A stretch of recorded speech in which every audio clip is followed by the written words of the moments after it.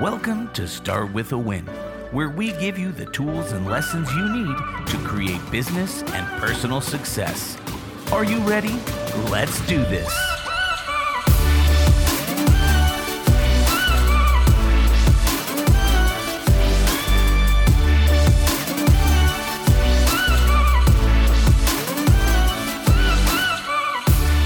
Coming to you from Denver, Colorado, home of RE/MAX World Headquarters. It's Adam Conto, CEO of RE/MAX, with Start With a Win. Producer Mark, we had some good dancing going on there, buddy. I should have done the book dance. You should have done the book dance. The Start With a Win book. We'll do the book dance on another show here. That's right. And I'm excited for our guest. Yeah, me too. I'll tell you what, I have followed our friend here, Patty McCord, for several years. I've seen her speak on big stages all over the place, and she has such an amazing personality and amazing story, which really has led her. That's why she was the chief talent officer at Netflix for 14 years. She's also the co-creator of the Netflix Culture Deck, which so many of us in business have utilized. And in fact, since it was first published online, the Culture Deck has been viewed like 15 million times or more. So Patty's the author of the best-selling book, Powerful, Building a Culture of Freedom and Responsibility, which was published in 2018 and translated into a dozen languages. So currently, Patty's a consultant, executive coach for CEOs and their teams, and helps them define leadership and company culture, two incredibly important things in an organization, because if you don't have those things, you don't get people or productivity at all. So, Patty, welcome to the show. It's great to see you, and thanks for dancing with us. Oh, thank you. Thanks for having me. Dancing's always a good thing in the middle of the day. I love it. It just gets you kind of, frees you up, gets the blood flowing. Don't you miss it? I miss dancing. Yeah. Yeah. I mean, when's the last time you went to a dance club and you were like out there on a dance floor with people? You're like, whoa. Sweating. Oh, yeah. Those were the days. Are people doing that anymore? Yeah. We're doing it in our living rooms. I do it all the time. There you go. Yeah, I think it's still happening. Yeah. New dance club format. I like your attitude. So let's dig into this, Patty. You've seen, especially coming from, you're an expert in human resources and in talent management and, people things, to really put a bow on it. And we've seen a lot of change in the workplace since, call it February, March of 2020 when COVID blew up. So just give me a flyover. How do you see these things? Obviously, they've massively impacted so many company cultures. They've reinforced a lot also. But what changes have you seen that you liked and that you didn't like that have helped and hurt companies? You mentioned that you've seen me speak at big audiences. And whenever I do that all over the world, afterwards, people kind of come up behind and they either come for a book signer and they come up to talk to me and they say, "Oh, what you're saying makes so much sense. It's so logical. It just is a breath of fresh air. You're a guru, blah, blah, blah, blah.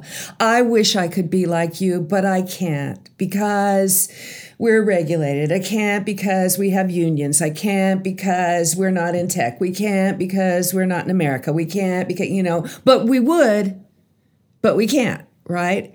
And, we can't work from home. We can't work remotely. We can't do, we can't have meetings that aren't, we can't do any of that stuff. In 48 hours, we did it. I love that. Everybody did, right? And so now, and I was going to give up. I was like, I'm retired. This has been enough. It's been 10 years since I've been at Netflix. Everybody who needs to hear my message has heard it. But I have a new audience now where I could say, oh, really? Yes, you can. And you always could. That muscle was always there. You just chose not to use it. So, I'm spending a lot of time with people now going, I don't want anything less than going, like the term, the new normal is like, isn't that an oxymoron? Right. Like it's new or it's not. So let's not do normal anymore because we don't have to. And if you found that in the last year and a half that you haven't got to those things that seemed really important before the pandemic, don't ever get to them. they didn't matter anyway, right? So you said in your introduction that I'm this guru, I'm this HR expert, blah, blah, blah, blah. I was just talking to somebody earlier. It's like, you're so innovative and you've done so many things differently. And you know what the truth is? I didn't innovate anything. I didn't invent anything new. What I did that was innovative was I stopped doing stupid stuff that doesn't matter. Bingo.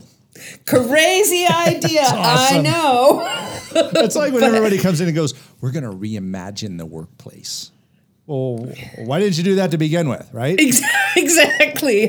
How about if we imagine the workplace in a way that makes us healthy and happy? And, I'm in the Silicon Valley, and my son's in tech and all of his friends. I do not know a person under 40 that's not interviewing somewhere. Yeah. So there is this pent up need for change. If we can't go back to the dance floor, damn it, then I'm going to have somebody new on my Zoom call. I love it. And people are, and I think it's a really incredible opportunity for workers to have a say in the environment that they want to work in. And that's how they're going to choose. You're really lucky in the business that you're in because you've already started to embrace new technology in the last decade or so, right? So everybody gets that we can do a lot of our real estate stuff online. But the role of the broker, the role of, your agent is completely different in this new world. And I bet you find, like when I talk to people, there's kind of a whole different kind of personality that's successful in this world. It's fascinating. Totally. It's funny you say that. I remember I was on a showing with my wife. She's a real estate agent, a RE/MAX agent, no less. No less. But we were showing a house on FaceTime before the pandemic. This was like 2 years before the pandemic, probably.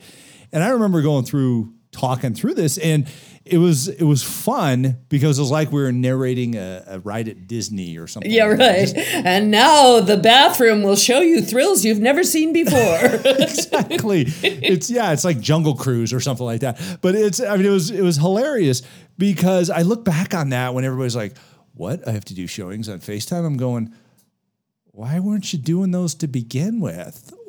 And now it's commonplace. I talked to a woman a couple of weeks ago who was the VP of sales at a Fortune 100 company, right? Big organization, lots and lots of salespeople. And she said, she came up through the ranks. She's super, well regarded, paid extraordinarily well, blah, blah, blah.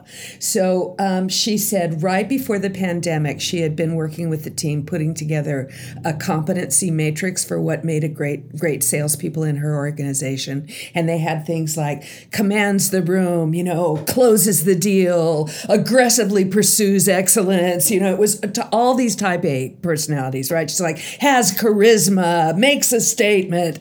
And she said the pandemic happened, and all of a sudden, her best performers based on their sales were the listeners, right? Were the people who didn't call up and go, have I got the solution for you? They said, tell me what's going on, right?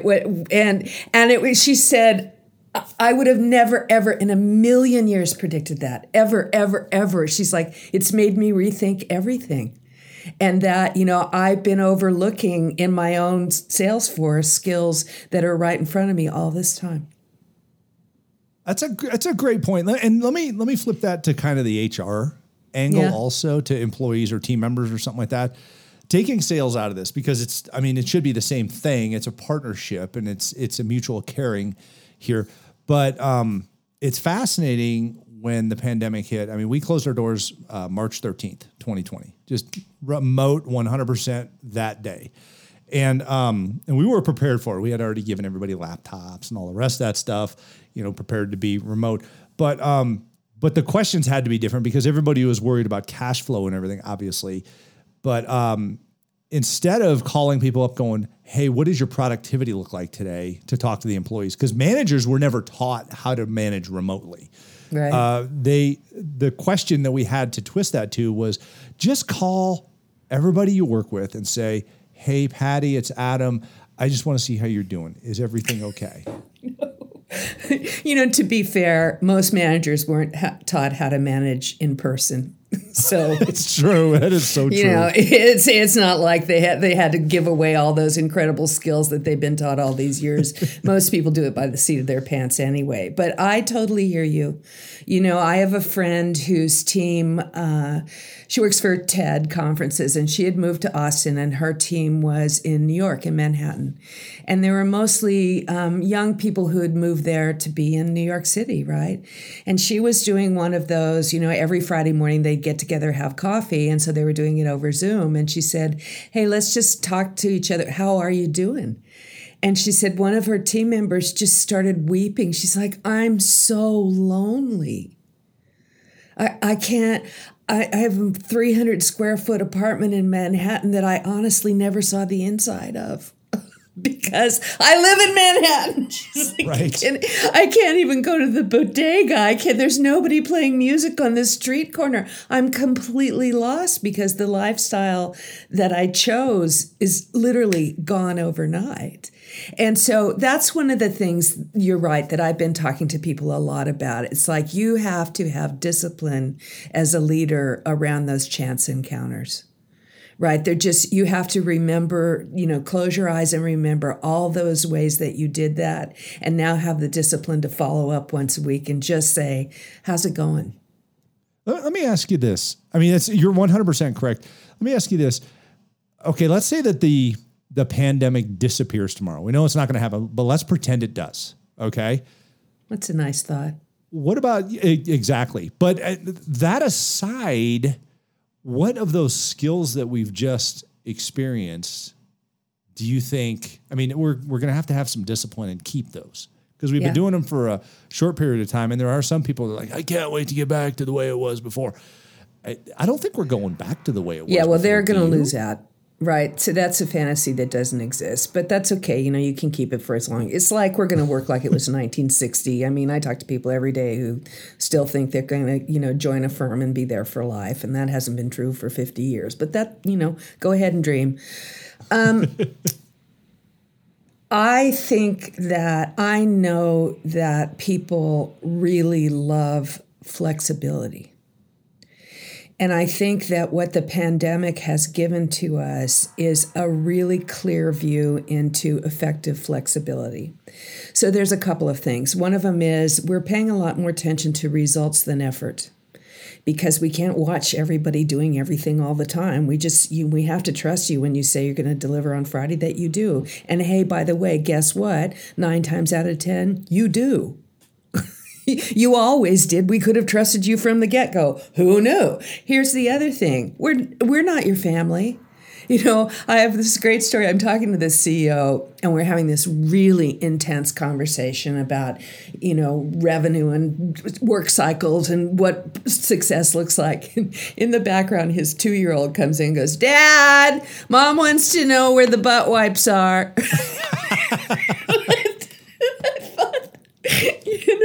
That's your family. Yeah. Okay. We're now really seeing each other's family, and our work colleagues are the team that we work on to win, right? The whole point of your podcast, right? That's why we come together to work, and work is something that doesn't happen in the family. I have a granddaughter now. She's almost 2. My son moved to a place where he could have an office upstairs so he wouldn't have to do all of his work in the backyard because, rain was coming and he needed it. So he goes upstairs and he closes the door to the bottom of the stairs. My granddaughter throws her body against the door and weeps, "Come home, Daddy." So I think we'll lose it all unless we pay attention. This is one of those things where we're going to slide back into normalcy if we don't stop and say, wait a minute, what have we learned here and what is working? And we can't decide it just as management, right? Because if you don't reach into the organization and say, in the last year, what's been the best thing that's happened to you because of the way we work, and what really sucks for you, because it's going to be really different for different kinds of people. And we're going to learn that this notion that we've had for 50 years that consistency really matters is really, it doesn't anymore, right? You want to be consistent about the way you operate and how you treat your customers, and if you're honest and straightforward, and if you have good judgment. That stuff all needs to be consistent. But the way we work doesn't.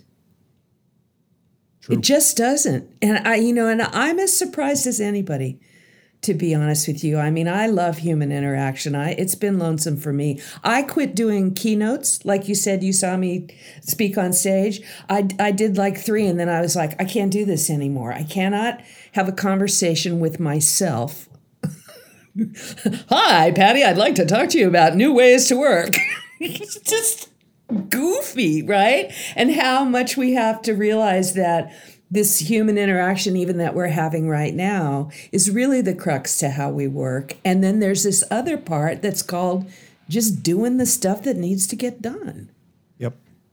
And no, you don't need to be watched while you're doing that. You just need to do it.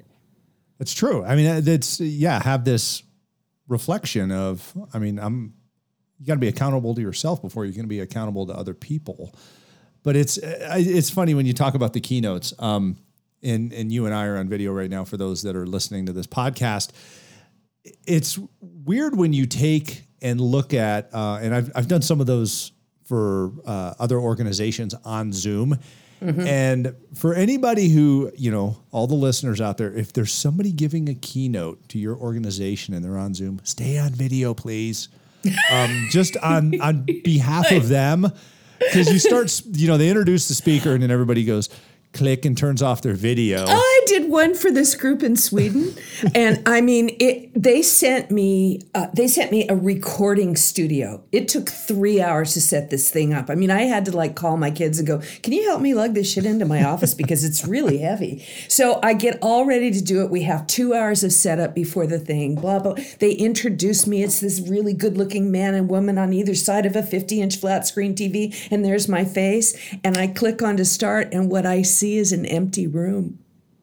Oh my gosh. Like empty chairs. It freaked me out. It's like, I'm talking to empty chairs. Oh, so yeah, you're right. Now I insist on doing this because at least I get to have a conversation with you, right? There you go. Well, people need people for energy.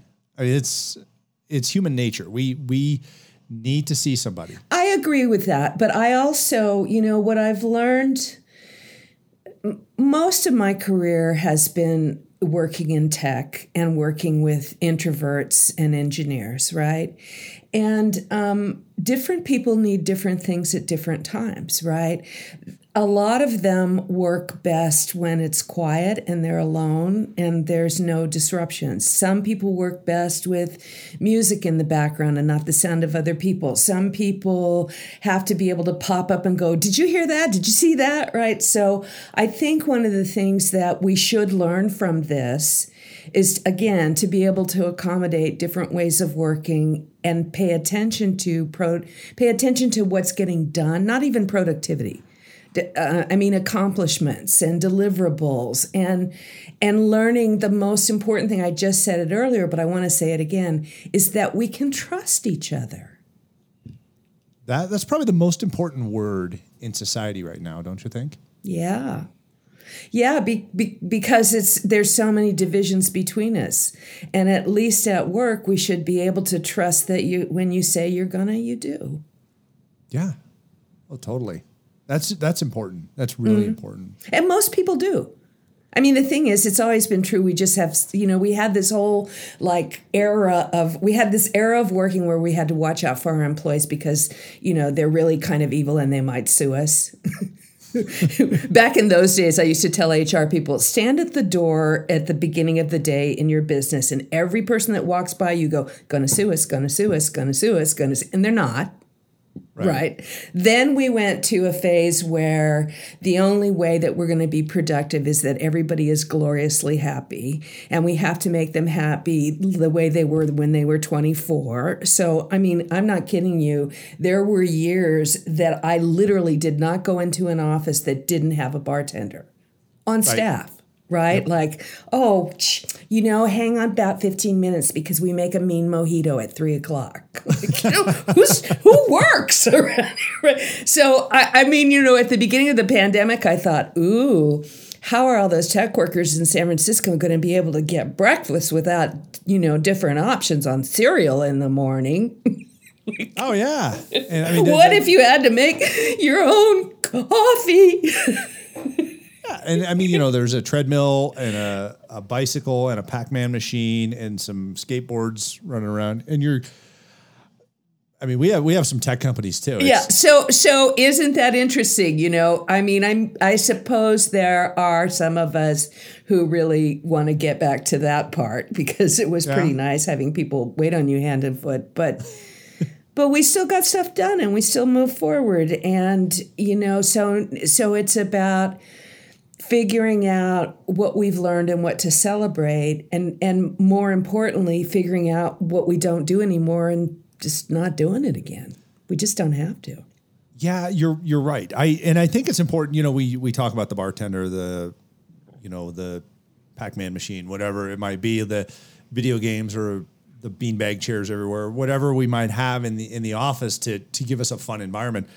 But I think that's one of the biggest things we as leaders need to focus on is how do we make our people enjoy what they're doing? Or you can't make people enjoy it. How do we give them the opportunity to be happy? I know. Honestly, I'll tell you my answer from my 35 years of observation. When that era was happening, I got invited to meet with a lot of people who had titles like Chief Happiness Officer. I kid you not, right? And I would come in and say, now, what is it that you do? Right. Well, I make employees glorious. I'm like, but when you come to work, like, do you spend your day ordering T-shirts or, tasting different kinds of flavored water? I mean, I really don't understand. And what I would say to them is, I want to give you an assignment. I want you to talk to 5 people in the company who are incredibly successful. They don't have to be by title, but, everybody knows who's great, right? Who everybody looks up to, who's somebody that really matters. They're legends in the company. And sit down with them and say, tell me about the time that you did something that mattered, right? The day you went home and said, I'm really great, right? I did something that affects the company in a positive way. Every single story will be about something hard. Right? And I believe to my core that what really motivates people is at the end of the day when you say, we did it. Right? We did it, right? That deep inner satisfaction only happens at work. Yeah. Self-actualization. That sense of doing stuff with other people on behalf of a customer or somebody else. I mean, it's a really important thing to do. And it makes you happy, but in a different way than macadamia nuts, which also make people happy. There you go. Yeah. Patty, this has been just a fantastic, conversation more than anything. And it's interesting because we've uncovered a lot of really deep down interpersonal perspective on leading and helping our employees be fulfilled and enjoy what they're doing. So thank you so much for sharing all of that. Patty, I do have a question that I ask every one of our amazing guests on the show, and that is, how do you start your day with a win? I have a koi pond. There's a bunch of fish that swim around out there, and I also have a dog. My cute little adorable dog wakes me up in the morning and reminds me that we've got to feed the fish. Rain or shine, it's critically important that you get up and get ready to go feed the fish. So she takes me outside. She jumps up into the fish food container. She runs over to the fish. She runs back. She looks at the fish and looks at me like, they might die, Mom. And we sit outside and we feed the fish and talk to the fish. And I look around to see if it's going to be a sunny day or a cloudy day, or that it's just this little moment of contemplation for me to be outside with my non-human friends. Kind of get the day going. Yeah, feeding the fish. That's it. I love that. Feed the fish, everybody. That's right. Patty McCord, former Chief Talent Officer at Netflix, author of Powerful, and just a great human being. Thank you for being on Start With a Win, and thanks for sharing conversation with us today. Thank you. Thanks for having me. And thank you for listening to Start With a Win. If you'd like to ask Adam a question or tell us your Start With a Win story, give us a call, leave us a message at 888-581-4430. So go to startwithawin.com and, until next time, start with a win.